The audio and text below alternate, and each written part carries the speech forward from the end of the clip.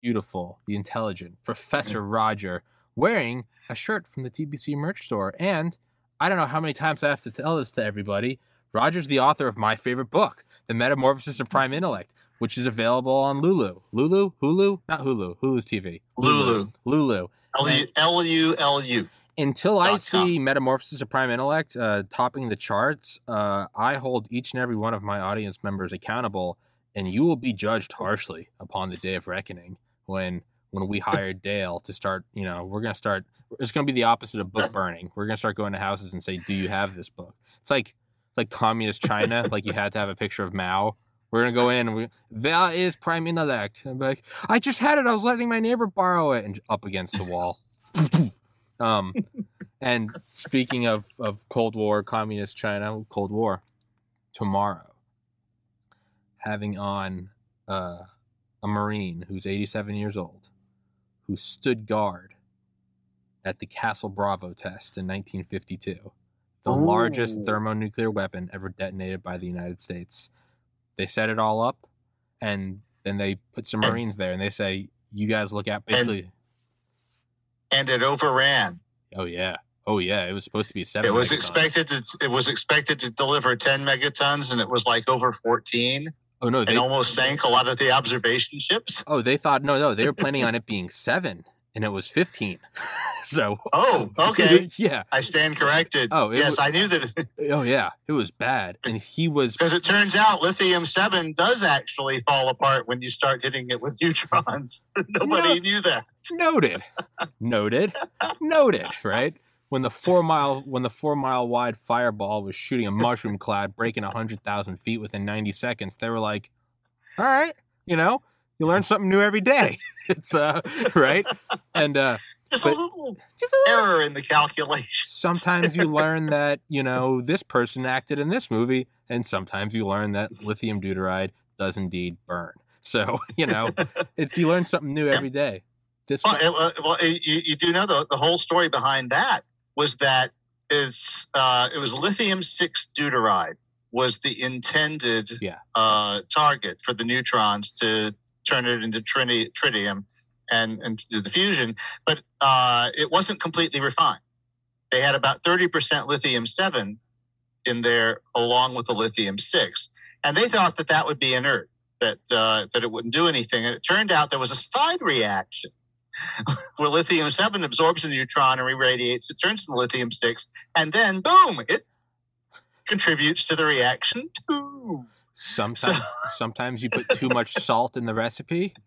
Sometimes you just put it was too like, much. Oh, yeah, that's a little more cayenne than we expected. It's a little more. That one had a little more pop, right? It's, but yeah. I don't know if you noticed, too, but I made a little enhancement here. I have this funny-looking thing on the boom of my mic. Yeah, you got a puff filter. Yes, because I noticed my original boom mic, the one that disintegrated because it was 15 years old, came with a foam puff filter. And I had noticed, I think the people who designed this intended I would kind of like talk past it, and that wasn't working well because we weren't getting good volume.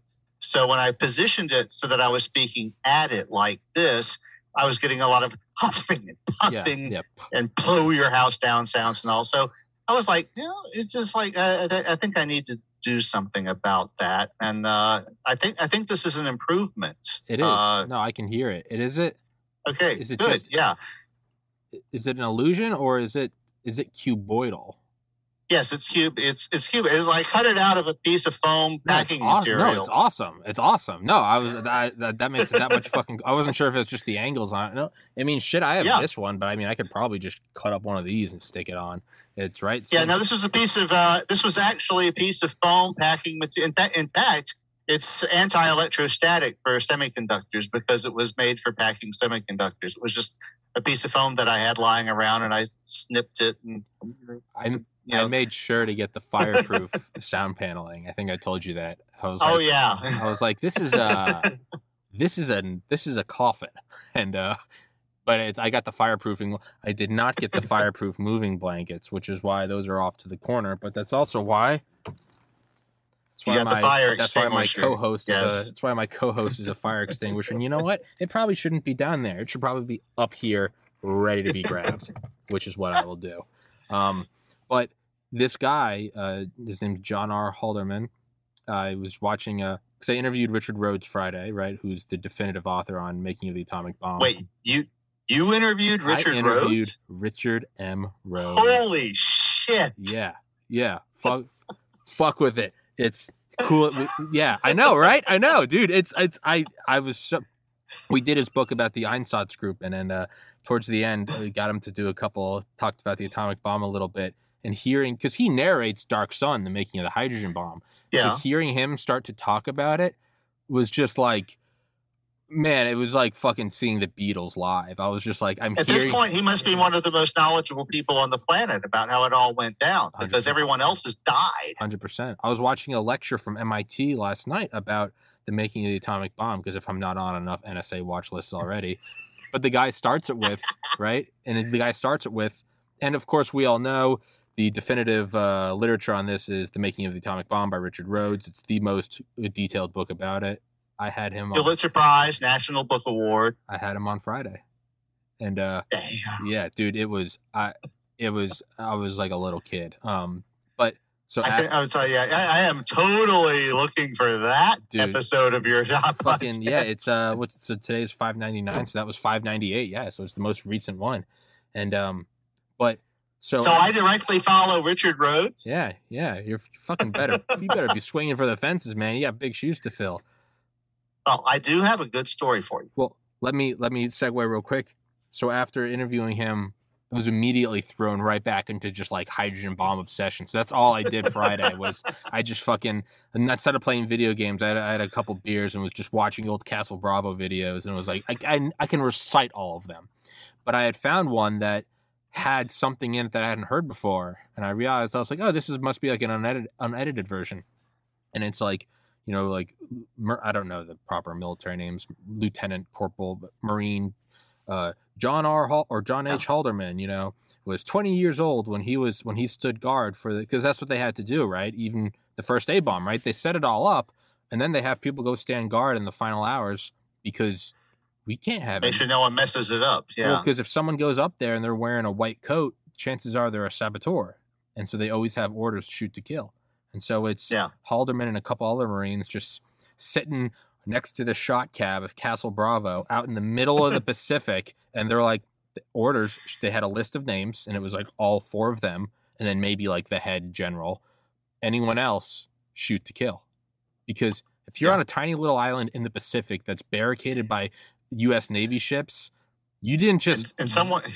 You didn't just walk. You didn't just take a wrong turn and end up in someone's driveway. You're in the middle of the Pacific. It's a saboteur. Hey, you missed that turn at Albuquerque. Yeah. Yeah, you ended up 8,000 miles from L.A. in the middle of the. No, they had orders shoot to kill, and so he's like, so we're just sitting there all night, and he goes, and we're just putting our feet up on it, and he goes, and I signed it. I signed it with a marker, and so it's just on a whim. I was like, what's this guy's name? And I went, and this is just some like PBS clip from 2000. And I was like, oh, well, I was like, pretty old guy. And I went in, I just started kind of searching the name and found some old website that looks like it hasn't been updated since like the 2000s, and just found an email. And I was like, fuck it, I'll try. Emailed it. Guy got back to me in a couple hours. It was like, I am that John Halderman. Put me in touch with his son. Talked to his son today. His son's going to set up the Zoom meeting tomorrow night. He is coming on here, and he's going to tell me about the Castle Bravo. Sitting guard, feet up on the shot cab, just sitting there with an automatic. So you got Richard Rhodes, then me, then the guy who was sitting on the beach next to the Castle Bravo shot cab. And I'm at 400 subscribers on Rumble. Why do I even try? But you know what? Fuck it. But with that. Professor Roger. It's in the record. Yeah, Professor Rogers, take it away. All right, so our plan was to talk about a local media personality that you had never heard of. But before I can talk about him, as you know, I like to lay some groundwork. So I want to talk a little bit about hurricanes and what we did and didn't know about them until recently. The first European to ever report a hurricane was some guy named Christopher Columbus. On his second expedition to the New World in 1495, he encountered a storm south of Cuba, and he wrote about it. Nothing but the service of God and the extension of the monarchy would induce me to risk such danger again. All right. But he did survive it. He recorded it. Now, there was a bit of a kerfuffle about this report of Columbus's, particularly in the 20th century when we started to learn more about these storms, because that was in January of 1495. And in the beginning of the 20th century, we had started to understand that there is a hurricane season, that these things have patterns and all, and you don't have hurricanes in January. This was like the new knowledge. And so a lot of people discounted this report from 1495 and said, well, Chris was probably, a little intoxicated or something, might have had a little too much rum. But then in 1955, there was a storm that arose in the Caribbean, and there were a few reports, and they reported back to the mainland, yeah, there's a storm in the Caribbean, but it can't be a hurricane because it's January. Hurricanes don't happen in January. And then it happened to go over one of the islands that had a reporting station on it, and they sent back a report that said, oh my, no, this is a hurricane. This is very definitely a hurricane. Don't fuck around with it. This is a hurricane. Get out of its way. To cover. All right. And at that point, they started to realize that, okay, maybe Mr. Columbus was not entirely intoxicated in 1495, and he really did run into a hurricane in January.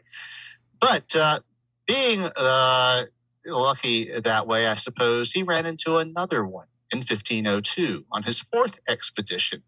And this is a much funnier story. By this time, there were Spaniards all over the fucking New World. They were pillaging the place, trashing the mainland, bringing back gold and slaves and shit.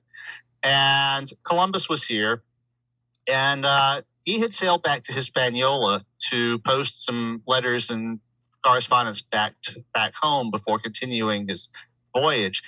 But he noticed the signs in the sky that the natives had taught him that meant you are about to have a very bad weather day. Okay, and he went to the governor of Hispaniola and asked, can I use your harbor for my ships? And he was told no. As much as people don't like Christopher Columbus today, people don't realize people didn't like Christopher Columbus even when he was alive. He was a bit of an asshole, and it rubbed off. He was sent back to the New World, from his third voyage in chains. And he had to rehabilitate himself with the royals and schmooze it, get another commission and all. So no one really had much of a use for him. He had a share of the loot from the whole pillaging of the New World thing. No one liked that, but it was, but anyway, they didn't have much use for him. So anyway, so he sent his ships around to the west side of the island, thinking to at least try to, protect them that way. Meanwhile, he realized that the reason they didn't want him in the harbor was that they were assembling a treasure armada to bring the loot back to Spain. And one of the ships in that armada actually had Chris's share of the loot. Oh. But they didn't want him messing with it because it was, all of the shit, right? Okay, so he went back to the governor and said, look, I've seen this before. I've been through one of these things. You do not want to have an encounter with one of these storms. You should probably wait for this storm to hit and pass you before you set sail. This is widely regarded as the very first hurricane warning that was ever issued. And typical of humans, they ignored it. So they set sail anyway. They got hit by the hurricane. Of their 30 ships, 25 were sunk. 4 were damaged so badly that they had to limp back to Hispaniola. And the one that managed to make its way back to Spain happens to be the one carrying Christopher Columbus's share of the loot. Jesus. Now, that is one of the kind of woo-seeming things that, episode that 2, does seem to episode 201. When you in these accounts of weather systems and these powerful storms and all, you see accounts like this of like, well, now the thing you have to, if you ask yourself who gets killed by hurricanes, for the most part, it's people who don't respect the fact that there are hurricanes. They're living in places that are vulnerable, or they're sailing in places that are vulnerable, or someone gives you a warning and you ignore it. Okay? All you can do about a hurricane is respect the fuck out of it and get out of its way. Yeah. It is one of the most powerful natural phenomena known to man. And there is nothing we can do about it. Every once in a while, you hear some guy go, "Oh, we just nuked the hurricane." Well, because the hurricane wouldn't even fucking notice, except that you would then make the hurricane radioactive. Yeah. So it would be like one of those things where you aim at the villain in the comic book, and whatever you do to it just makes it more dangerous and more powerful. You just made it stronger. Yeah. Yeah. So anyway, that set the stage really for the next few hundred years. What happened was you would go to sea, and there was a non-trivial chance that you would never reach land again. And no one knew exactly why or how or whether there was a pattern to this. There didn't, as far as anyone knew, there wasn't really a pattern to it. Every once in a while, a ship would go out, and it just wouldn't come back. And this is more understandable if you've ever seen a ship of that era up close. What we call ships today didn't exist in the 15th century. The HMS Surprise, which is the ship that was in the movie Master and Commander, okay, is actually docked in San Diego at the Maritime Museum there, and you can tour it. And I've done that. So you can actually board the ship. It's an authentic, it's a replica, but it's an authentic replica of a 17th century warship with the cannons and everything. And it is fucking dinky. Yeah. It is tiny. It's 200 feet long, which sounds like a lot until you are out on the ocean. Middle of the ocean, yeah. I mean, there are people who aren't even billionaires who have yachts bigger than this thing. Oh yeah. And this was the thing, for hundreds of years. And then you had also people on the land. It's like you live near the coast because that's where the money is to be made, fishing, shrimping, stuff like that. But it wasn't unusual that you would hear, there would be a tale of, okay, everyone's going about their business as usual. It's a normal day until 2 p.m. when it starts to cloud up. And it gets worse and worse and worse. And by 10 p.m., everyone's tying themselves to trees and praying that they don't drown. That's, and then by the next morning, it's gone. This is just what happens. Okay. These things happen. No one knows why. The next advance in understanding anything about these things was in 1743 by Benjamin Franklin. And he was planning to watch an eclipse that had been predicted, and he couldn't because the weather turned foul. It turned foul very quickly, and then on this typical pattern of ocean storms, cleared up within a matter of hours afterward. And being Benjamin Franklin, he got curious, so he sent out inquiries. Now, you got to remember, in 1743, sending out an inquiry meant handwriting it with a quill pen, handing it to a guy on horseback who would take it to the person it's intended to, who would then have to write a response with a quill pen, hand it to the guy on horseback, who would then bring it back to you eventually. Nonetheless, Franklin did figure out that the storm had tracked up the coast, that it had progressed up the eastern seaboard, which meant that the storm was compact and mobile, that it was moving. And this was a thing no one had known before that.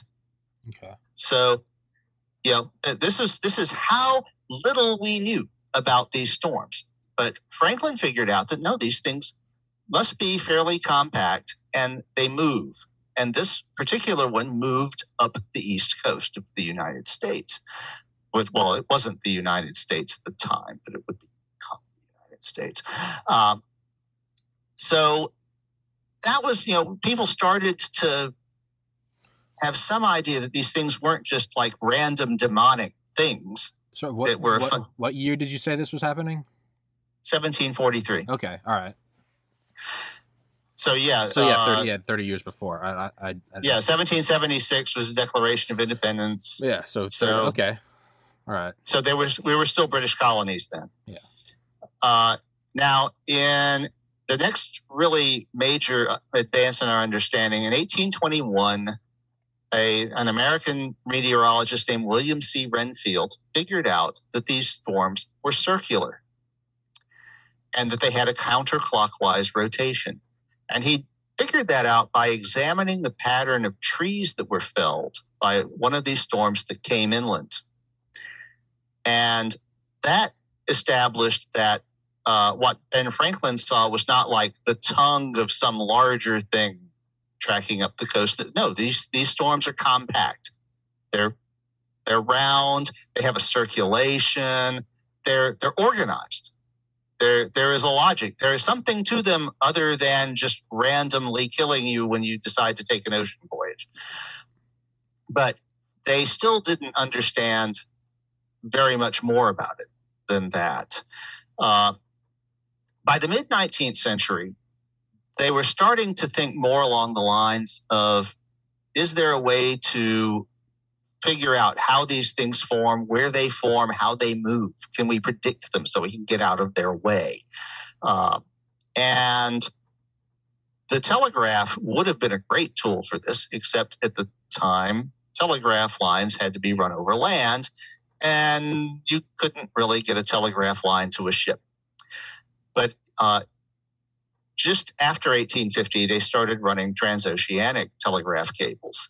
And by the latter half of the 19th century, they had transoceanic, they had undersea telegraph cables to a lot of the islands in the Caribbean. And that turned out to be very useful because islands don't move, so you can run a transoceanic telegraph cable to them.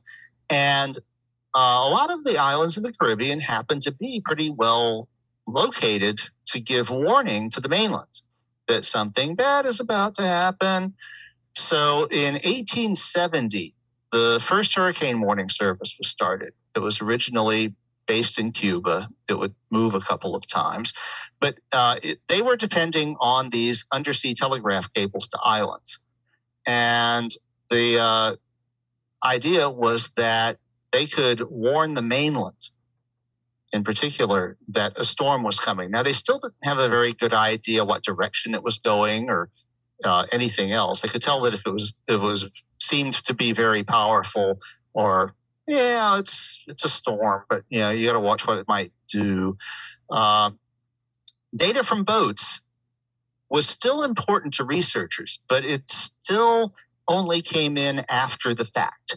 It was still throughout the 19th century, whatever data was collected by boats, and most boats did. When I say boats, what I mean is ships that had a complement of a crew. They would take daily weather readings and record it in the ship's log, but they had no way to get this information to the shore until the boat reached shore. Now, there were people who were looking at this data, and there was more and more of them because there were more and more ships. Maritime traffic was only increasing all through these centuries. We're now over 300 years since Christopher Columbus's encounter with a hurricane. And very little more was known than he had known when he got hit off the coast of Cuba.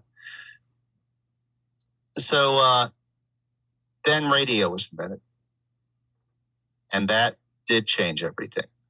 Because now all of these boats became weather information service providers in real time. Like manned and buoys. even yeah, and well, they didn't even have, yes, at first it was really more that just all of this ocean traffic that existed. They buoys would be a little later because spark gap transmitters were very labor intensive to operate. But any ship of a certain tonnage and value, as soon as it was practical, was equipped with radio. Eyes and ears. Because so these are all kind of like Batman, right? Where he turns every phone into a sonar.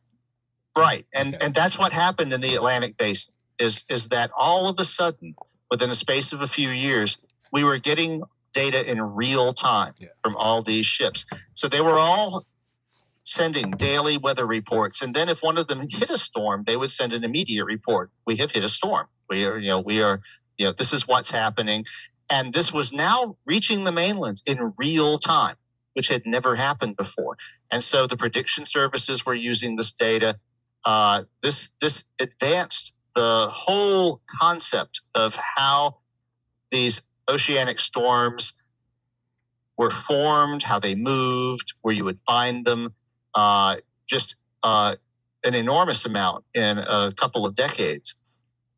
Now, the Great War, World War I, didn't really have much of an effect on this, even though there was some maritime battles there. The aircraft in World War I were not the sort of thing you would fly into a hurricane. Yeah. Or even very far offshore. I was about to say you don't really fly them if there's like a slight wind.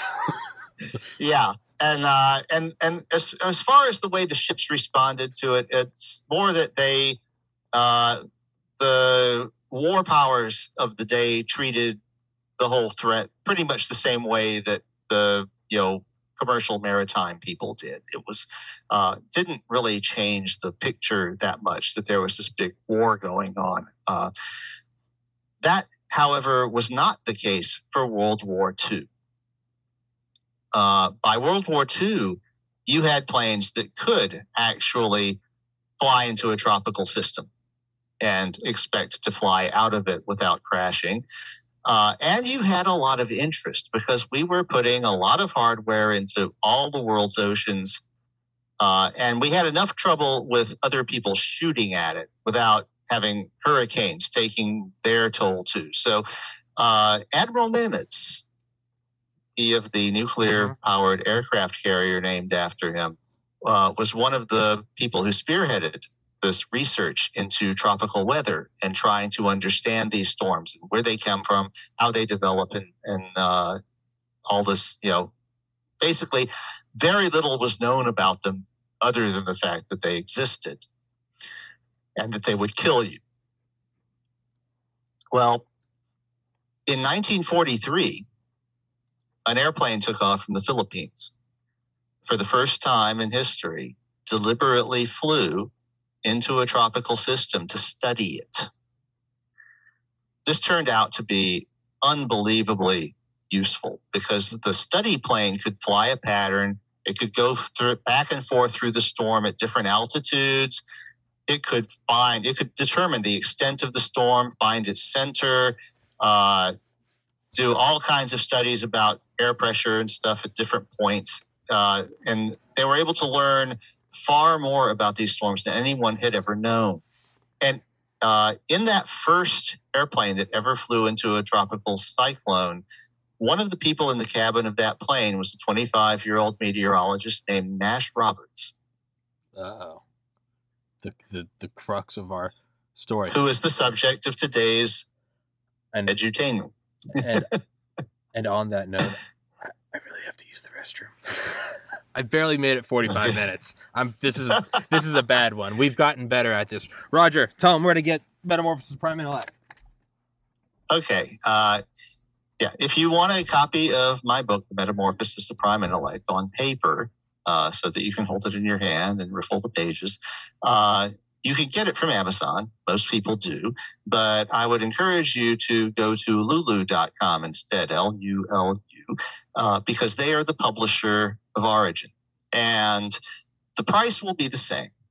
I can't say that, because of the contracts that had to be signed that were necessary for people who publish on other platforms to have their books distributed on platforms like Lulu and other booksellers. But if you buy it from Lulu, I get their share of the money. So if you buy it from Amazon, I get $1.50 in royalties. If you buy it from Lulu, I get more like about $6.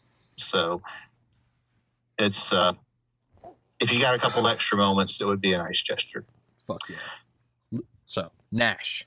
So now we have met Nash Roberts. At the time, he was born in 1918, and he was instrumental in Admiral Nimitz's study of tropical weather in World War II.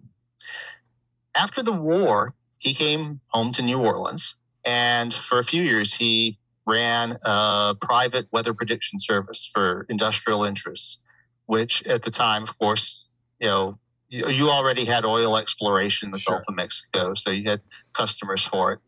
But in 1951, he went to work for WDSU-TV. He became the first full-time weathercaster in the southern United States. And WDSU itself was the first TV station in the southern United States. They went on air in 1948. Now, you might recall I was telling you in one of our previous podcasts that the late 40s, early 50s were for television what the 20s had been for radio. Yeah. This is a period where someone would just start a station almost as an avocation, as a lark. And a couple of stores would stock receivers because now there is a station that you can receive with a television receiver. And those people, those are the kind of people who shop at the Sharper Image, right? It's like, I've got a television set. Yeah, yeah. Invite all the neighbors over, have barbecue, watch the TV. Watch the motion picture. Yeah, and so some of those people would go out and get their own TV sets, and eventually there would be enough people with receivers, someone else would start a station. The other two main network stations didn't come along until the mid-50s. So Nash had already been a weathercaster, full-time weathercaster, for several years before there was another television station in New Orleans. Now, Nash was not what you would consider like a media personality. He was a scientist. And he projected a very calm, scholarly demeanor. It's like he didn't talk down to his audience. He knew better than that. But he didn't get panicked. His way of approaching it was, this is what I think will happen. This is why. And he would have a picture. Okay. He was also very innovative in that day. He was one of the first weathercasters in the country to use radar in his telecasts. He would say, this is the data. And if he didn't know something, he wasn't afraid to say that. He would say, it's like, this is what I think will happen, but we're not certain. These are the possibilities. This is, he was very clear about stuff like that. And in the day, people liked that. I mean, you're talking a lot of his audience are people who just come back from World War II. They were part of, the parents of the baby boom. Okay. And there were other people came in, but Nash really started to establish his reputation in 1957 because he predicted the landfall of Hurricane Audrey. And it's not that he was right and the other forecasters were wrong. It's that he actually made a prediction. He said, I think Audrey is going to fall in western Louisiana around Cameron Parish. It's going to be a very powerful storm. If you have interest in the area or you live there, you should probably consider battening everything down and going in. It's going to be dangerous. No one else had a fucking clue where it was going. Okay, because you got to remember at the time, there were no satellites. Yeah. What they had to work with was point data sources. Okay, you had a ship or a buoy or something, and it would say, okay, at this point in time, this was the wind direction, this was the speed, and the temperature, and the barometric pressure. And that was it. Yeah. So you're Nash Roberts in 1957. or any other weathercaster. You're looking at these point data sources over time. And the challenge is to solve for, the storm is round. It has a counterclockwise rotation. You don't necessarily know how large it is or how strong it is, but you're trying to piece together these point data sources that you have to make a picture of something that's consistent with a storm that is doing something believable, like gradually growing, maybe getting bigger because it's over warm water. This is what these storms seem to do. That by this time they had figured out that they were heat engines. And Nash had been working with this kind of data longer than just about anybody else, from that early stuff in the Philippines for Avril Nimitz. I was going to say, and at that time, right, 50s, at the time, the only, von Neumann and the ENIAC and the MANIAC, that was only being used for hydrogen bomb generations of fusion. They weren't using it for hurricanes. Yeah. Well, actually, it was part of von Neumann's dream that computers would perfect weather forecasting. Oh, well, fuck me. All right. That was actually very explicitly part of his goal to, in building computers, was he thought that it would perfect the ability to forecast the weather. Right. But it wasn't there yet. But Nash didn't have access to it. No, and actually, you found out it was never going to work, but that comes later. Right. But Nash had it in his head, okay, and he came up with a solution, and the solution told him, okay, this is consistent with all of these data points, and what it says is this is a powerful storm that is going to hit Cameron Parish in Louisiana, and he told everyone. And one of the things that was said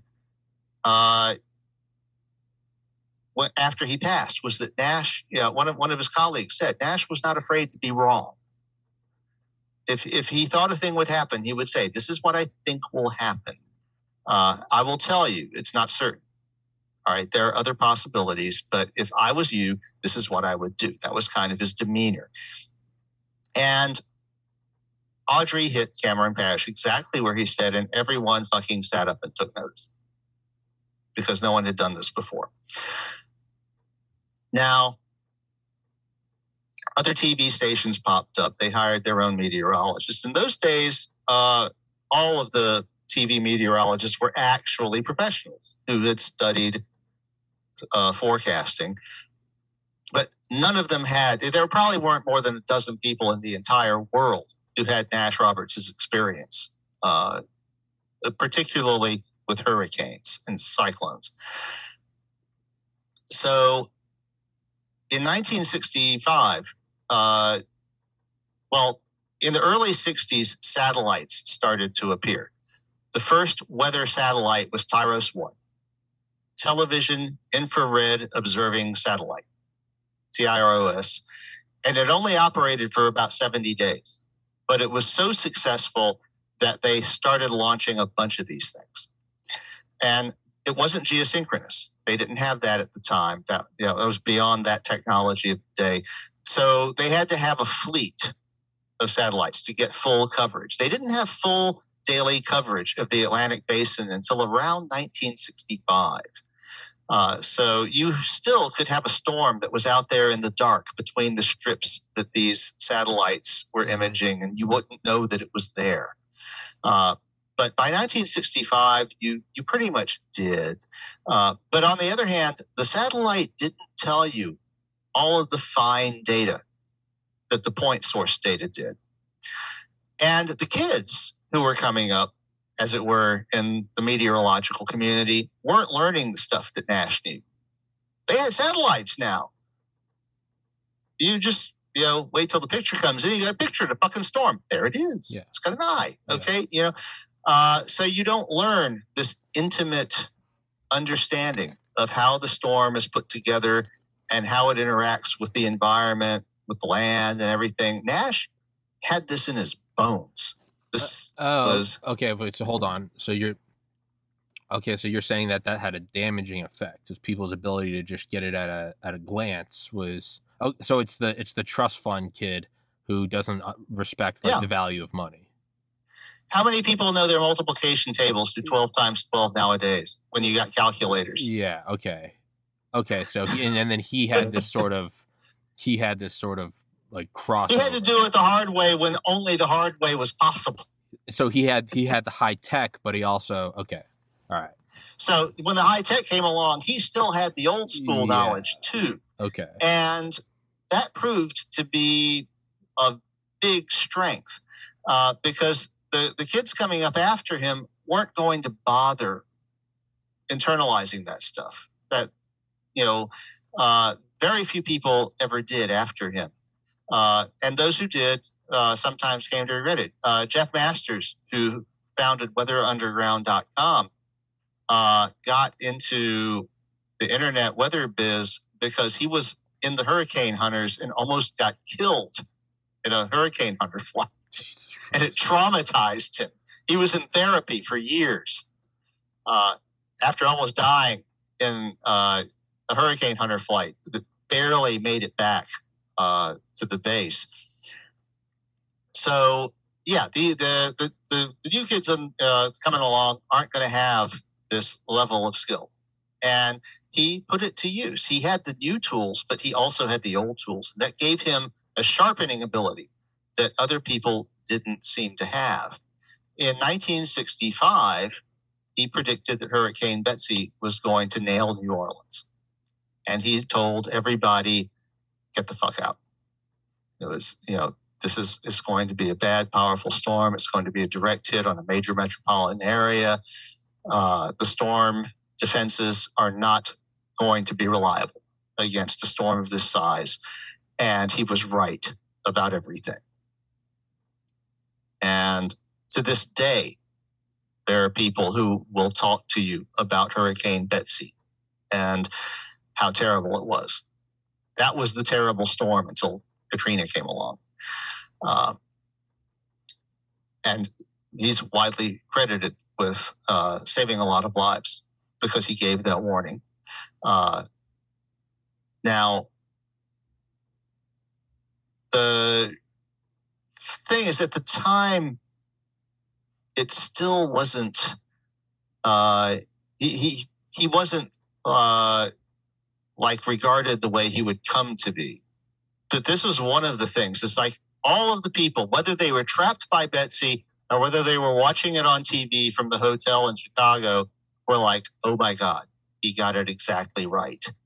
And after that, there was a large population of New Orleans people who didn't want to hear anybody else's fucking forecast for a hurricane. This is when I grew. Now, when Betsy hit, my parents were not in New Orleans. This was during the 2 years that my dad had to go to California to serve his stint in the Navy, which was a condition for his fellowship to get a PhD in physics. In fact, my dad was teaching Hyman Rickover's future captains physics because he wanted everyone to have a physics degree. So that was my dad did for 2 years. He taught physics at the Naval Postgraduate School in Monterey, California. And I was 6 months old when they brought me to California, and 2.5 when I came back. And I don't remember any of it because I was a baby. Then Camille hit in 1969. And Nash predicted it correctly, too. Camille, I do remember very vaguely the newscasts of Camille, but I remember much more starkly later in life driving up the Gulf Coast and the scars that Camille left on the Gulf Coast, many of which were not removed for decades. Camille was one of the most powerful hurricanes that ever hit land. The winds were 200 miles an hour sustained. And we know that they were at least that strong because that was the point at which the anemometer in Gulfport broke. So it's a good sign. So, yeah. And Nash warned everybody. He said, this is going to seriously ruin your day. This is a very bad storm. It's going to hit Gulfport. And it's going to wipe out. Now, Camille wasn't a very big storm. It was very compact. So the area of the coastline that got that horrible wind and terrible storm surge was only about 20 or 30 miles. But if you were in that area, you had a very bad day. It was like basically you died. There was no way to survive what Camille did to the Gulf Coast in that region. 20 years later, there were still foundations that didn't have houses on them. But Nash had predicted it, and after that, he was God. There were people who literally called him the weather god.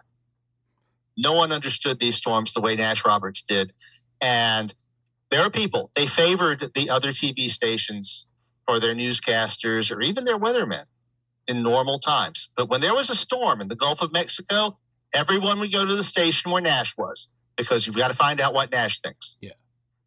That was like, he was a god. And, this was when I was growing up. This was like, yes, you find out what Nash thinks. Period. That's it. No one, what, no. And some of the other way, in those days, the weathercasters tended to be professionals. So some of them were actually a little bit resentful that Nash got this kind of attention, because they were trying too. Sure. It's like they had degrees, and they had studied this, and it's like they weren't like on-air personalities purely. But in the 70s, you saw this phenomenon starting where the weathercaster kind of became the class clown of the newsroom. Willard Scott started this at the Today Show, calling out the birthdays of the centenarians and talking about festivals and stuff, because, we're going to have Jazz Fest or the French Quarter Festival or something. Well, that's going to be outside. So we'll have the weathercaster tell you what kind of day you're going to have there. And as things progressed toward the 80s and 90s, that really became the standard. Because all the weathercasters were mostly doing was just parroting what the National Weather Service told. So they didn't have to actually know anything except how to read the science-y things that the National Weather Service said and put it into lay language. Sure. They didn't have to actually have personal knowledge of how to forecast the weather. Now, in 1981, Nash retired. At that time, he was 63 years old. Okay, so that sensible thing. But he didn't completely go away. They kept him on retainer, and whenever there was an active storm, they would bring him back, prop him up against his whiteboard with his grease pencil, and he would give you his story about what he thought the storm was going to do. And then they would cut to the regular weather guy to talk about the other weather stuff. Nash was the hurricane guy. And everybody would switch stations to find out what Nash thought. If you lived in New Orleans or even anywhere on the Gulf Coast in the 1970s or 80s or 90s, this was a thing. Nothing else mattered. When you talk about hurricanes, you want to know what Nash thought was going to happen. Yeah. And his final triumph, semifinal triumph, let me say, was in 1998 with Hurricane George. This was a very powerful storm. And as far as anyone could tell, it was making a beeline for New Orleans. Now, when George was about 300 miles out, Nash stood in front of his whiteboard with his grease pencil and said, "I think the storm is going to hit Biloxi." Now, this was about 2 days before it made landfall. And as the storm progressed, every 6 hours or so, Nash would show back up on his little vignette and go, I really know. I think the storm is going to hit Biloxi. Meanwhile, it's like you put a ruler on its track. And it's like straight line. New Orleans, yeah. Straight line. Okay. And all right, I went to bed in Tunica, Mississippi, because I followed everyone's advice. The National Weather Service and everyone else and their dog and God himself was saying, if you're in New Orleans, get the fuck out. because this is going to hit New Orleans. No one except Nash Roberts thinks it's going to do anything except hit New Orleans. So I did what anyone does when they are in a hotel 200 miles away, wondering if they're going to have a home to go back to, and got roaring drunk. And, so I'm sitting there, drink in my hand, going, okay, Nash is still saying, this is going to hit Biloxi. Yeah. All right. It's going to bed. It's going to bed when the Falcons are leading the Patriots 28-3. Yeah. And going, it's Tom Brady's the GOAT, but it's over. So when I got up the next morning, it turned out that the storm had made landfall in Venice, Louisiana, at the mouth of the Mississippi River, then made a 90-degree turn. Look at hurricane tracks sometime and see how often that happens. It doesn't happen very often. And it hit Biloxi. Now, I will get back to this in a second. All right. After that, that was his next to last hurrah. It was his last. In 2001, he completely retired from public life. His wife was doing poorly. They were both very old. Okay, he was born in 1918. I'm not quite sure how old Lydia was, but he said, "I have to take care of my wife. Yeah. I can't do this anymore. Going in when storms are barreling in on us." But the neighbors took up a habit of keeping an eye on his driveway because they always knew he had never evacuated for hurricane. Groundhog. Not once. Not once since he came home after World War II had he ever left town for a hurricane. But everybody kept an eye on the driveway because they knew that if Lydia's car ever disappeared, it would mean that Nash had left town, that he had actually, he didn't make an announcement or anything. Then 2 days before Katrina hit, the neighbors saw that his driveway was empty. It's like calling Dale and Dale being like, "Yeah, I'm counting my ammo." I'd be like, "Oh, this isn't a normal Proud Boys v BLM." If Dale's like, "Yeah, I'm in a bunker," that's why I'd call Roger. I'm like, "Roger, get in a bunker." Dale's taking cover. That was right. Word spread like wildfire that Nash had evacuated, and thousands, I believe thousands of people left in New Orleans who never would have considered leaving New Orleans because they heard that Nash Roberts had left. And if Nash had left, it was going to be bad. It's like Elon buying into Bitcoin. Other people do it, right? Yeah. Nash bought into get the fuck out. So, and of course, we all know what Katrina ended up doing. Jesus. And I was convinced for years that it was impossible that the death toll for Katrina could have been less than 10,000. I thought that was clearly some kind of whitewash or something. And as the numbers clarified over the years, it became established that no, it had actually been that low. And part of it was that a lot of people who had never left, who had never felt a need to leave, had left. And I think a lot of that was because word had spread that Nash Roberts had fled town. Yeah. And a lot of these people who almost worshipped him, there were people who called him the weather god. Yeah. And it was like, if Nash Roberts left town, then we got to leave. Yeah. And because a lot of the people who died in Katrina are people who had never even seen street flooding before. Yeah. When the levees failed, it caused flooding on a scale and in places that had never seen flooding at all. You had a lot of older people who, died in their houses because they simply had never experienced any reason. But the ones who saw that Nash left and went, it's that bad. Okay. They survived. They gave the storm their respect. Yeah. And that's the only thing you can do with a hurricane is respect the fuck out of it and get out of its way if there's any chance that it's coming for you. Yeah. So after that, Nash came out of retirement for a couple of interviews. That's but you're talking about man who's in his late 80s at this point. He was 80 years old when the George fiasco thing happened, and in 2007 his wife died, and in 2010 he followed, the age of 92.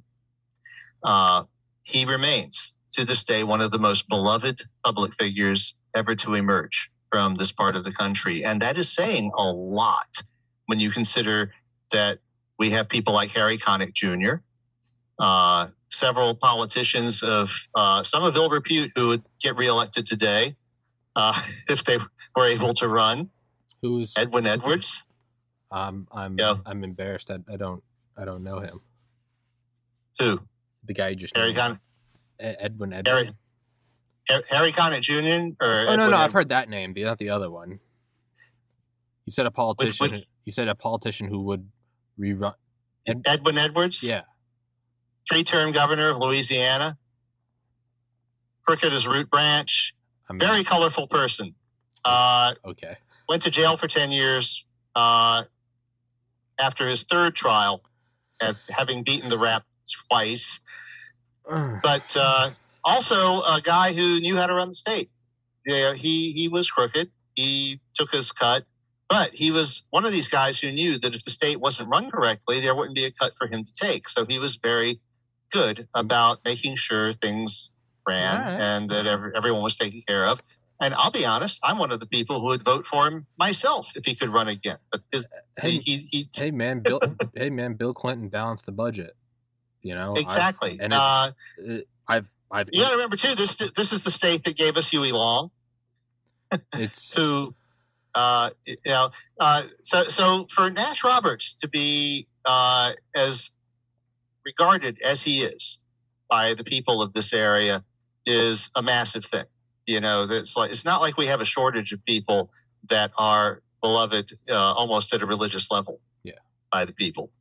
And a lot of that, goes down to that skill that he seemed to have, that he picked up, learning. It's like certain people who started programming in machine language back when that was the only way to do it. And, those skills come out, they make you sharper about other things, even when you have more powerful tools. Okay. That is the conventional reading of Nash Roberts' career. Now, let us go back to the non-conventional reading of Nash Roberts' career. I vividly remember that night in 1998 when I was in Tunica watching Nash Roberts on the TV, wondering if I would have a home to come back to. And one of the things that I will remember if I live to be 1,000 years old is Nash Roberts being agitated, because Nash Roberts didn't get agitated. Nash didn't do agitated, but he was agitated. He was going, I don't understand this storm. This storm is supposed to hit Biloxi. Yeah. Now, that is not the kind of thing you say if you're questioning why your predictive things are not aligning with what's happening. If you think about it, if he saw something in the steering currents 300 miles out that he thought was going to nudge the storm toward Biloxi, but it didn't show up, there's no reason that same force would nudge the storm to Biloxi when it's 60 miles from New Orleans. It doesn't pan out the same. That doesn't make any sense. It's not the same force. The force that takes it to nudge is not equivalent to the force it takes to 90-degree turn it, right? Right. Yeah. Now this is a man who has been doing this for, at the times, like 60 years, and in public for 50. And I'm looking at this more than half drunk, going, this isn't a guy who's acting like a 40. He's telling the storm what to do. Well, and it's not doing it. To backtrack, what you pointed out is he was very open to saying I'm wrong. right? So yes. So this is not what I'm gathering from you. Is this isn't really fitting him? He's normally right. Oh no! You make it sound like this is a guy that would go, well, I thought I was going to hit Biloxi, but I'm wrong. But here he is, sort of like putting his will out into the universe. This storm is supposed to hit Biloxi. We had an agreement. I am the storm god. This is, and I'm saying he's doing this on air, live, in front of God and everybody. And no one actually picked it up. But I'm saying it because I had the background with the woo stuff and all. I'm going, I wonder, it's like the Hurricane Whisperer. Intent. He's putting his intent out there. Yeah, the Hurricane Whisperer. Does the whispers go both ways? Oh. Now, look back between 1965 and 2005, 40 years, 0 powerful storms hit New Orleans. 0. There were a couple of glancing blows and a couple of tropical storms that weren't all that bad, but there was no area-wide devastation. Between 1969, after Camille, and 2005, there were only a couple of powerful storms that hit the entire northern Gulf Coast. One of those was Andrew, which hit Miami, blasted the fuck out of Southern California, then came up and hit Gulfport, dumped a bunch of rain there. I think it may have killed one person in Mississippi. Southern California? No. You said Southern California. Miami. Yeah, but you said Southern California. Well, that was a brain fart if I did. I was about to say, wait, hold on. No, Andrew came through, hit Southern Florida. Maybe if you just slurred typo, yeah, whatever. Yeah, okay. It hit Miami, crossed the tip of Florida, came back into the Gulf, swung back up, hit Gulfport. But it only killed like maybe one person, dumped a bunch of rain, but it wasn't like the kind of devastating thing that Camille was. And of course, George hit Biloxi, but it had weakened itself a bit in its interaction with southern Louisiana before it made the right turn. So it wasn't super devastating. And of course, all these storms managed to hit lightly populated areas compared to New Orleans, for example. Now, in 2005, well, in 1998, if we run with the idea that Nash was whispering to the hurricanes as much as he was hearing them whisper to him, he and George had a lover's spat of some kind. And it was like only at the last moment that it agreed to spare his home and went and hit Biloxi like he had told it to. But, you know, this is a recurring theme in mythology, that the human wizard can be very powerful, but humans are still mortal and the gods are not. So it may have been that encounter with George that let Nash know that whatever it was that he may or may not have ever had was not operative anymore, or that he's not a god. That you've got some power, but it's for a time. And the thing is, and Nash never acted like a person who thought he was God. That's what you pointed out earlier. Yeah, he was always very humble, and he was very professional about things. Yeah, which is what was so startling about that thing in 1998, because he was losing it on air. Yeah, and I had never seen that before. I've been watching this man my entire life, and I had never seen him do anything like that before. Then in 2005, he's completely bowed out of public life. And what happens is, okay, he sees Katrina coming, and he can probably still hear it whispering, but he knows it's not listening to him anymore. Yeah. And so he does what he's always told everyone else to do and starts back in the car. Yeah.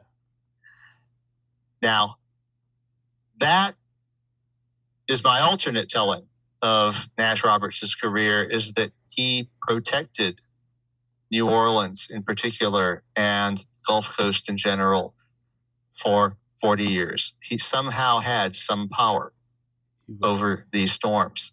And I can tell you that if you were to approach any person from New Orleans of a certain generation and suggest this to them, they would say, "Oh yeah, fuck yeah, they go, yeah, definitely, yeah, 100%, yeah, no, he's fucking protecting it, right? It's, yeah, I mean, 40 years. We have a major city located in the middle of fucking bullseye town for major hurricanes, and didn't even get so much as a strong tropical storm for 40 years. Now, since 2005, of course, Nash died in 2010.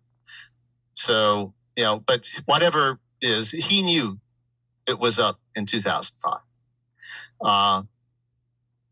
The next storm that really fucked things up over a large area was Ida a couple of months ago, which didn't kill a lot of people, fortunately, but it fucked the hell up out of our infrastructure. And the whole city was down for a month. It was, it was nuts. So Nash was like this Gandalf type figure, like defending the city at the gates.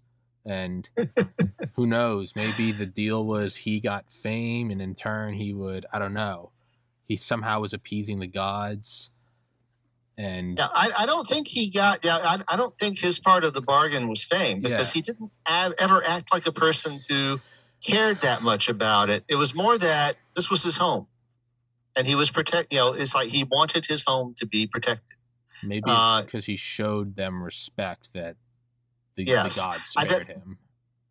That's kind of the way that I look at it. Is that he understood the storm. He went to the trouble to learn what made the storm tick, as it were. And no one else has done that since. Probably no one ever will.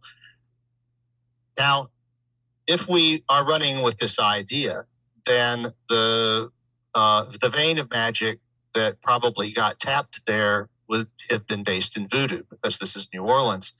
And I've known some people in that, from the woo highline. And to become a voodoo priest or priestess, there are basically, there are two really, the two most common things that happen. The most common, probably, especially for priestesses, is you marry the god. So there are a bunch of elaborate rituals, and there is actually a wedding, and you marry the god. And in most cases, this also means that you are then celibate in natural life because you're married, right? I found that, it is actually very grueling and an intense commitment to become a voodoo priest or priestess. They take this shit very seriously. The other thing that you can do is offer your body for the god, to voluntarily agree to be possessed, to offer yourself as the Vodans put it, as a horse for the god to ride. So you volunteer your body for the god to possess you. And so it can have an incarnate identity in the natural world for a few hours.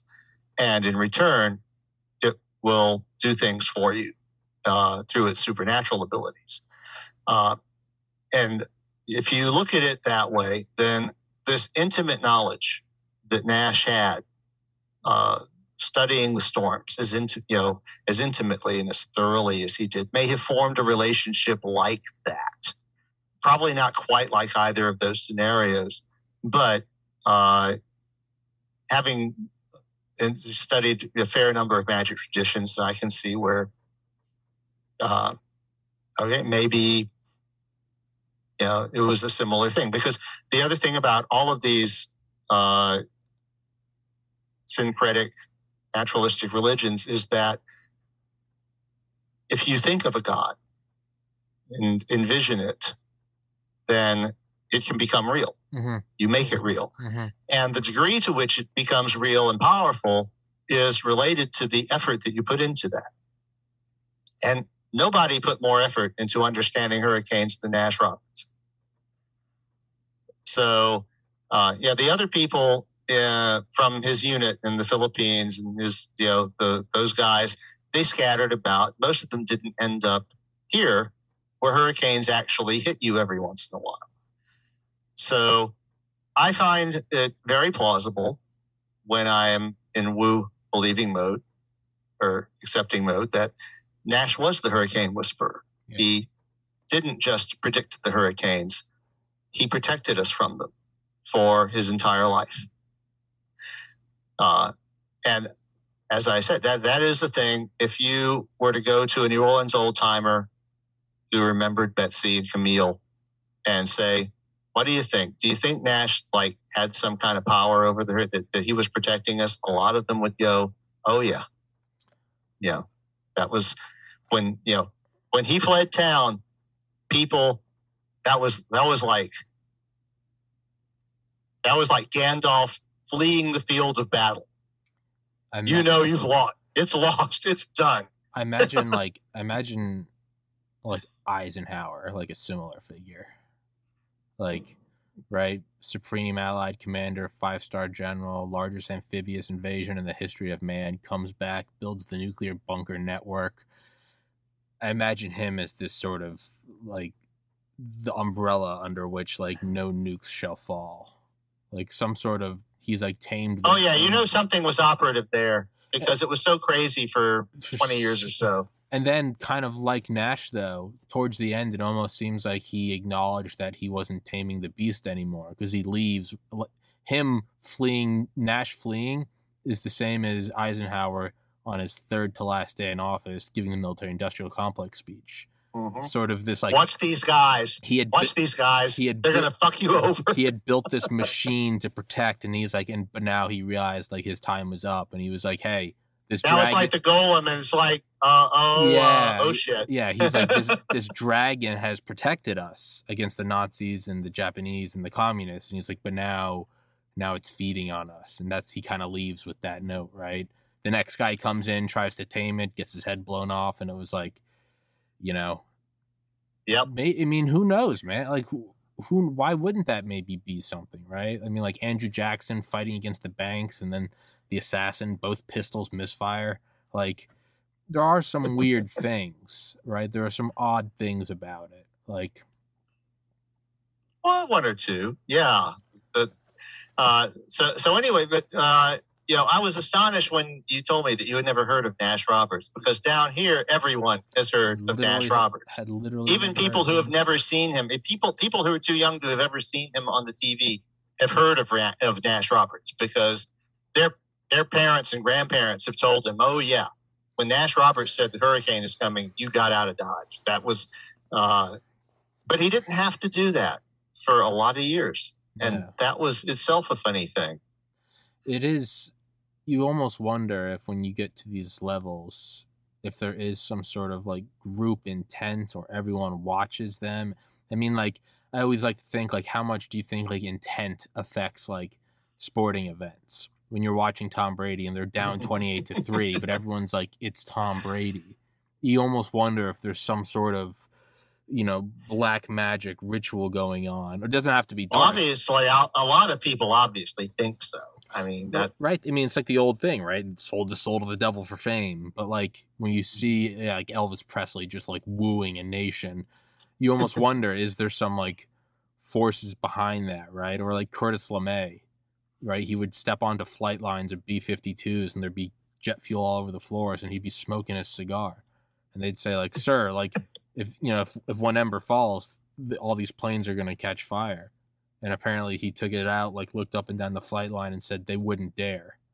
So, right, you almost got it, but it's they're forged in these mythical, because he used to be the front plane on these bombing raids over Japan. He would fly front. Right? It's Washington running into battle with his guy. You almost create these mythical creatures. Yeah, well, and of course, Nash was one of the first people to deliberately fly into a tropical system to study it. Was that the sacrifice? Did he swim down and grab the fucking Excalibur out of the stone? Right? Was that his I'm worthy? Yeah. Well, I mean, he wasn't the only one in the plane, and he wasn't the only one in what would become the hurricane hunters. But you could say it was a combination of that and his intense study and the intense attention that he paid to it, which he proved with his prediction of Hurricane Audrey. Yeah. Back when there was hardly any data to go on, and it was like he heard the hurricane whispering. Yeah. Okay, but then at some point he was whispering back. Yeah. And do you think do you think they did him a solid? He got one. Yeah. It was like, but he paid the respect, and that's, as with Chris Columbus and his treasure ship, it's like, okay, yeah, you paid you paid the respect. Okay. Yeah. There's, for everyone listening, the episode, we don't have to kill you. Yeah. For everyone listening, the episode we did is episode 201 about Woo and about all this. It's like a 3-hour episode of us talking about this stuff. But with no video. Oh yeah, I had video. You didn't. Yeah. So it's just a video of me. It's a video of me listening to Roger. But because I still had the crappy tablet before I got this computer, and I found out that the tablet was no longer doing what it was supposed to do. Because I actually listened to parts of it the other day to refresh my own recollection. But, and every time I go back to that, it's like, I remember this episode, and then I was like, oh crap, this is the one where I would have video because it wasn't working. Matter. It's me in like it's me on the laptop with an echoey room. It was all early TPC. But it makes you think if there is, I mean, you know me, and I'm very open about it. As I do think there's something to like Woo or supernatural. Is it God? I don't know. Is it an undiscovered field of science? I don't know. But there just seems to be so many cases throughout humanity where there are these things where it's just like, I don't know. It almost seems like there's something else in the universe that's just kind of giving you like a wink. Yeah. Well, and I am partial to the interpretation that the late Robert Anton Wilson put on it, which is that it is a mistake to believe anything. Because beliefs imprison you. Yeah, they put you in a box. He said, yeah, his phrase for it was convictions create convicts. If you believe in something, you close yourself off to the possibility that you're wrong. If we know this happened, then So everything that happens, and it was one of the things I kept coming back to in the Woo episode, is that everything that happens in the Woo-like sphere can be explained as a natural phenomenon. Yeah. It has, this seems to be a characteristic of Woo, is that it has to, but it can be damned improbable. Yeah, it's nothing like a bar of gold just appearing right in front of me and falling on my lap. Like there's wizards. Yeah, it's not wizards standing on top of a mountain throwing lightning bolts. Yeah, there's nothing like that. It's all proof. It's all right. It's me getting. It's more that some random thing happens that just changes everything that no one saw coming, and it's perfectly positioned and completely plausible. Of course, rocks fall from this thing all the time. One of them just happened to hit your bitterest enemy on the head. Yeah. Oh, darn. Yeah. But it's not like Clark Kent came out of nowhere and clobbered him. It's just the natural world's pulled a weird on us. Okay, it does that every once in a while. And if you've hung around casinos as much as I have, you see things that are this weird. There have been 4 occasions that I remember when I have seen a roulette wheel where the entire scoreboard, the last 20 rolls, was all in one color. Now, that is so improbable. That is like, 1 part and 2 to the 20th power. Okay. But on the other hand, if you hang around in casinos long enough, then things that improbable are going to happen. Yeah. I had a guy walk up on me one time when I was playing roulette and decided to do a martingale, started with 25 cents, kept doubling his bet as he lost. By the time he got up to $10, everyone started betting against him. And he kept it up until he pulled all the money out of his wallet, made a bet that wouldn't have covered his last bet, even if he had won it, lost that one. And then on the next roll, his color came up. Yeah, I remember. Now, that's, and that really happened. That is a thing that I actually was physically there for and saw happen to a real person. Okay. So that you have to understand, like, the world really does do things like this. I remember sitting at a roulette wheel with my brother John in like December, maybe 2012, 2013, maybe 2012. And we were just playing because it was a casino where everything was electronic, and the only thing that wasn't was the roulette wheel. It's changed since then. There was some law in Maryland that you couldn't have human dealers, and so it was all electronic, which to me was just, it's a no-go. If it's electronic, then I'm not doing that. We only played roulette because it was the only physical thing where there was an actual right. So we played that, and I remember we were just kind of playing for a couple hours, just drinking, and I'll never forget this dude walked up who looked like some homeless wizard, and he came up, sat down. It's all, what is it? It's black and green, or red and black? Black and red, and the one or two house numbers that are green, depending upon whether it's a European or a U.S. roulette wheel. Yeah, so it's either one or two of those, whatever. And I remember this dude came up, he sat down, put $25 on green, one roll, got it. Betting with the house. Walked away with everything like nothing happened. And I'll never sat down, one bet, hit green. Yeah. Hadn't happened in the 2 hours I was sitting there. Picked it up without so much as a cheer, cashed out, and then just went on his merry way. And it was was that a wizard? What was that? But seriously, what the fuck was that? I don't know, man. It just gets... It gets odd. And the thing is, when you bet green on a roulette wheel, you are betting against everybody else. Yeah. Because if you're betting on red or black, green is not red or black. Basically, that is the house number. Unless you are specifically betting on the house number itself, all the other bets on the table are wiped out when the house number hits. So, yeah, that was... yeah, that may be a roulette wheel whisperer, maybe. It's just some wizard where it's he's incarnated on Earth, and he has to find a way to make money, but he can't break the rules and just synthesize cash out of nothing. So he had to go to the casino and technically, gamble. Yeah. But it's that's the only way he could maintain his cover. Money laundering for supernatural. Yeah, entities. A money laundering wizard. It's no, he's not allowed to synthesize. He's not allowed to make gold or something. So he's once a month he has to go to the casino or something and just kind of make a withdrawal, right? I mean, yeah, money laundering. That's the only way he'd be able to get away with it. But it does make you think about that stuff. Is there something? And then what is it? I mean, is it the gods do they have their own agenda? And do you guys have mutual interests? Is it a god looking down on you smiling and they're like, fuck it, give them a little help?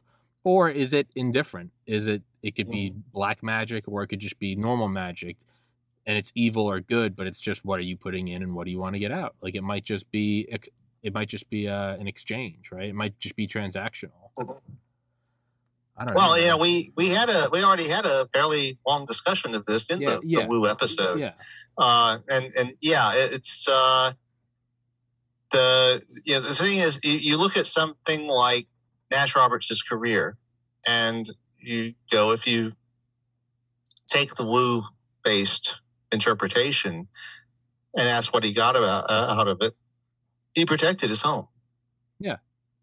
Yeah. I mean, that's not a complicated thing. You don't need anything more than that. Yeah. But you also sense the weakness there from the other side. As if the force is remotely hostile. That's all he wants. Okay. And you don't want to be controlled by this. Yeah.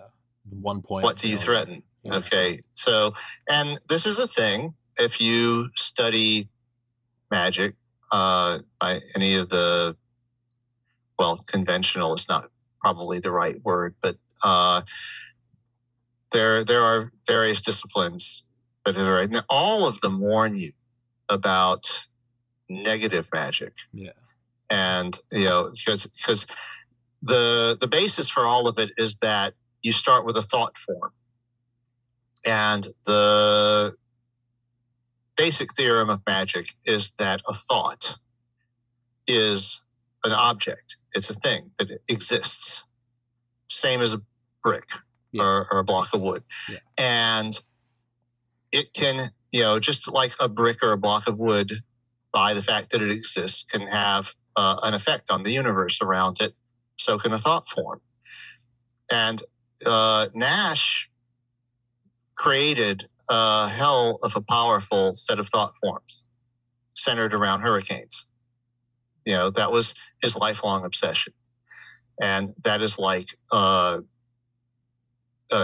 recipe for how to create a powerful thought form that might establish a reality of its own if you are working within a magical system. Then there are ways of using and manipulating these thought forms. But one of the things they warn you is that if you create a negative thought form, it's like if you want to destroy your enemy and your thought form is a lightning bolt that will strike your enemy dead, the closest thing in the universe to that thought form when you create it is you. Yeah. So you have to be really careful. Yeah. Not to end up getting hit by your own lightning bolt. Yeah. And this is why they warn anyone who is playing with this stuff, don't fuck with it. Well, it's releasing like a biological weapon. Like imagine if you had to, it's like if you personally had to release it out of the test tube. You're holding it. Yeah. Like right? Oh yeah. Yeah, right? Well, it's like the scene toward the end of 12 Monkeys where the guy who's planning to release the virus gets stopped in the airport and asks, "Well, what's in this thing?" It's like, "Oh, there's nothing in here." It's like, "Well, open it and show me." And you just see like this almost ecstatic glint in his eye. Open it. Okay. See, there's no smell. Okay. Like it's completely inert, as he knows that this is something that will kill most of the human race. And but he knows this is the moment of truth, right? Then he gets on the airplane and spreads it around the world, and that's how the story actually begins in chronological order.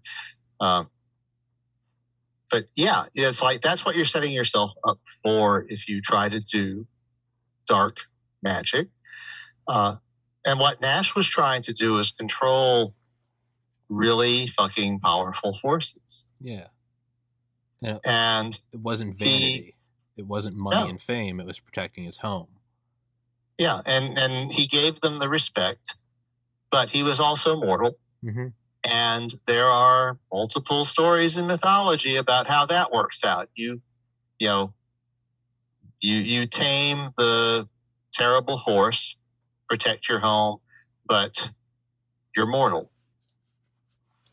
And one day you die.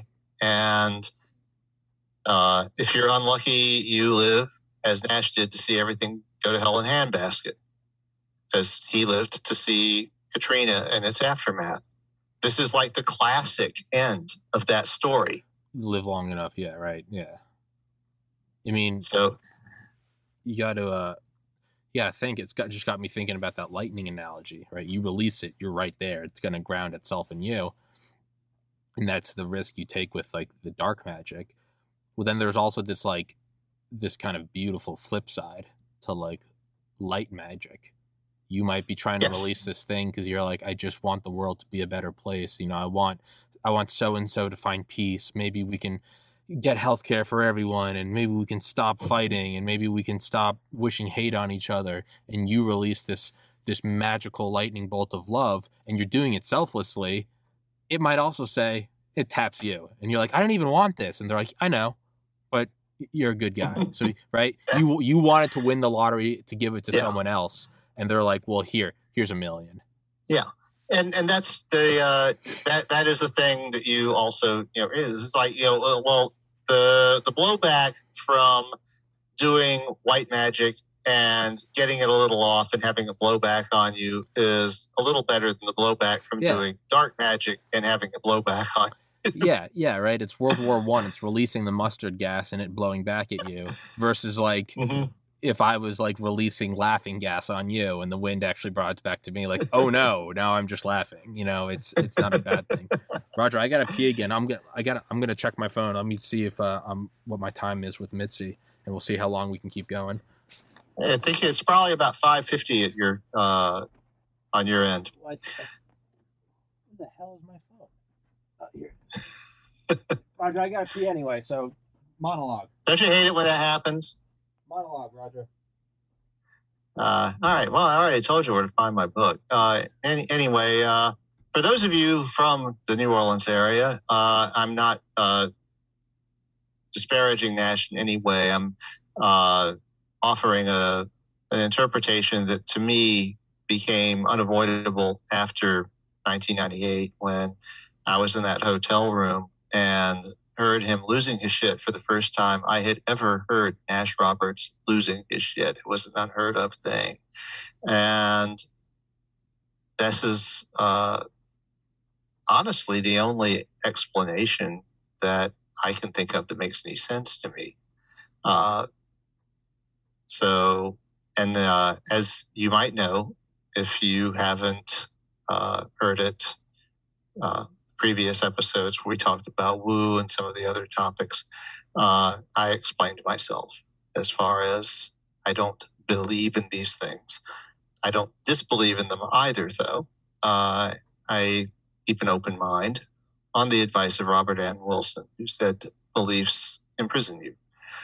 I am very much on team science most of the time. I have both vaccination shots and ready to get my booster when those become available. When are you getting your booster? I'm only barely eligible for it time-wise. It's not an urgent thing at the moment. Basically, when it becomes available to me, I will be in line to get it.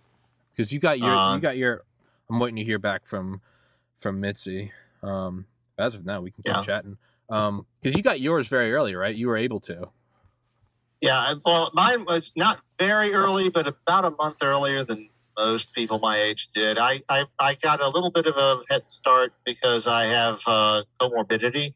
So I had my second shot on April 2nd. You got your first one sometime in March, right? March 2nd. Yeah, March 4th, I think. Yeah, so it was, and that was like just days after we entered phase 3. The age cutoff was supposed to be 65, but they offered exceptions if you had comorbidities. And as my wife said, you have coronary artery disease. Like I won the fucking lottery. You're like, oh. It's like, yeah.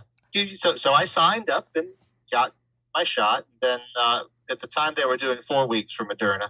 So it was in early April I got my second shot. So it's only barely been 6 months. And that's the interval that they're recommending. There's a lot of people, though, who were sicker or older who got their shots earlier than that, and they're the ones who are like head of the line. Yeah, right. I'm not super concerned so far with it, but I will definitely get in line and take my place to get the booster when it is clear that it's available, because right now it's not even clear that it's available. Yeah, it's been recommended and all, but I haven't seen any sign like saying, okay, it's available, call these places and get in line. I'm sure eventually I'll be able to go to see Elena's and get in line like I did for the first one. And Well, I mean, that'll. As I've told you, I have extended family members your age with comorbidities, and yeah, I was fucking happy they could. I mean, I know I sit on here with like Dr. Malone, and I'm more of a kind of the freedom based shit. I'm just like, don't tell me what to do. I just got a tetanus booster last week because it'd been forever since I had one. But no, it's even as Dr. Malone said, the very reason I got suspended, Dr. Malone, well, one of the reasons, him saying that not all young men should get it. In the same episode, he also talks about how people with comorbidities should get it. And that's kind of the thing about Malone is is he pro or anti? And it's like, dude, he's very clear on like why some people should get it and why some shouldn't. Like I said, so extended family members that have it, I'm happy they got it. Now, if they got, sorry, if they had COVID, we have a delay. If my extended family members got COVID, they'd be dead. And so I'm very happy they got that. Well, it's actually more complicated than that. The problem is that the Delta variant is hitting younger people who didn't seem to get hit by the original version as much. Yeah. And it comes back to you have to look at how COVID kills you. COVID does not kill you the same way that the flu does. Yeah.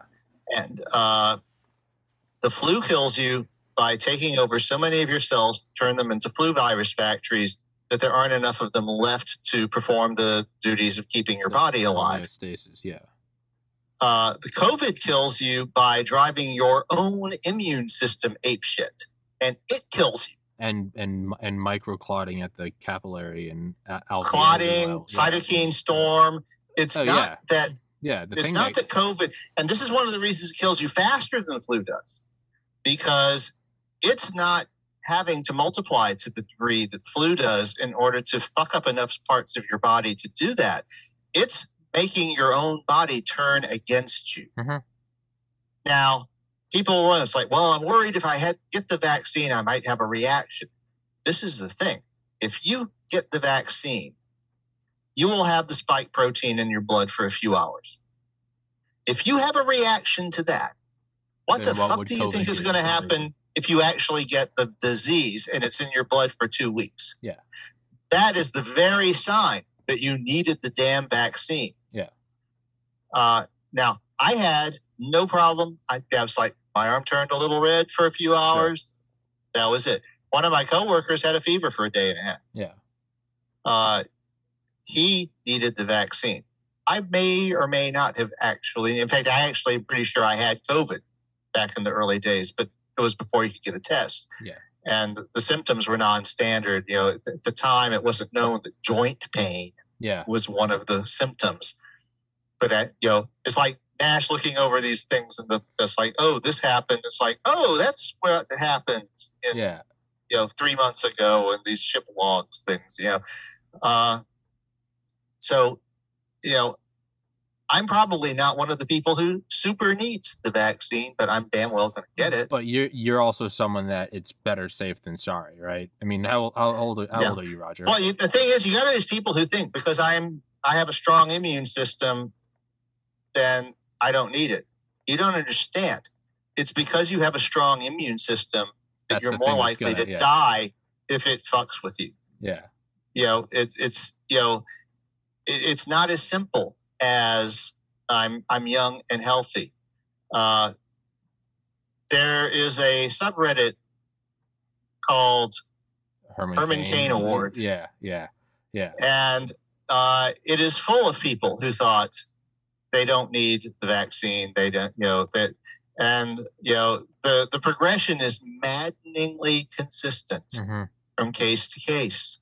That they shit talk the virus, they shit talk the vaccine, they shit talk masking and distancing, and then they end up in the hospital, which is your nomination, and then they get their award, which means they die, and then the GoFundMe goes up. Yeah. And it is maddeningly consistent. Yeah. And every once in a while, one of them survives and goes, I should get the vaccine. Yeah. Get the vaccine. Yeah. Or before they die, they're like, I'm so sorry I didn't get the vaccine. I mean, it's like, the vaccine doesn't help you once you get the disease and once you are having the cytokine storm. then it's too late. The vaccine can't help you then. But before that, it's free. Yeah. You can spend thousands of dollars for one of these other treatments, or you can get the free vaccine and reduce your chances of dying by a factor of 90 to 99%. And then you can have an asshole like me who got COVID and didn't know he had COVID until I eventually got an antibody test, and they're like, "Oh, you had it." And I was like, "No, I was really sick in August." And they're like, "Yeah, you had COVID." And I was like, "Well, and everyone I worked with, we had all gotten sick, but all the nasal swabs came back because we didn't have it. And then eventually the boss had us go get antibody tests. And then turns out like 2 months later, we're all like, we had COVID 2 months ago. Well, everybody was like, huh. Yeah. One girl younger than me was out of work for 2 months. Had horrible. And there's an example of someone in their 20s who got railroaded by it. Yeah. And the thing is, it's like, if someone gives you free tickets to a football game in a stadium of 50,000 people, and they say, by the way, if you go to this game, one thing you need to know is that 5,000 of the people who go to this game are going to end up coming home by way of the hospital, and about 1,000 are going to die. We're going to line up against the wall and shoot them. But enjoy the game. Yeah. Are you going to that game? Well, who's playing? That's. Well, is it Patriots Falcons? You got to lay out the terms more evenly here, Roger. But yeah. Well, yeah, but it's like that's if you put it like that, then it starts to be, people don't believe in things that are improbable. Sure. They think that a low probability is zero. I mean, I literally had a guy who got his first shot, but he was resentful about it. He's like, well, I saw the writing on the wall, and it's like places we go, it's eventually there's going to be a mandate. We're going to have one or more large customers that are going to require. So I knew I would have to get it, but it's still bullshit. And he goes on about all the reasons it's bullshit. And I'm like, you do realize that it reduces your chance of dying of COVID by like 95%. And he's like, but he was like, but does it keep you from getting COVID? It's like, you get him back to that. And it's like, does it stop you from getting COVID? And it's like, it makes it less likely.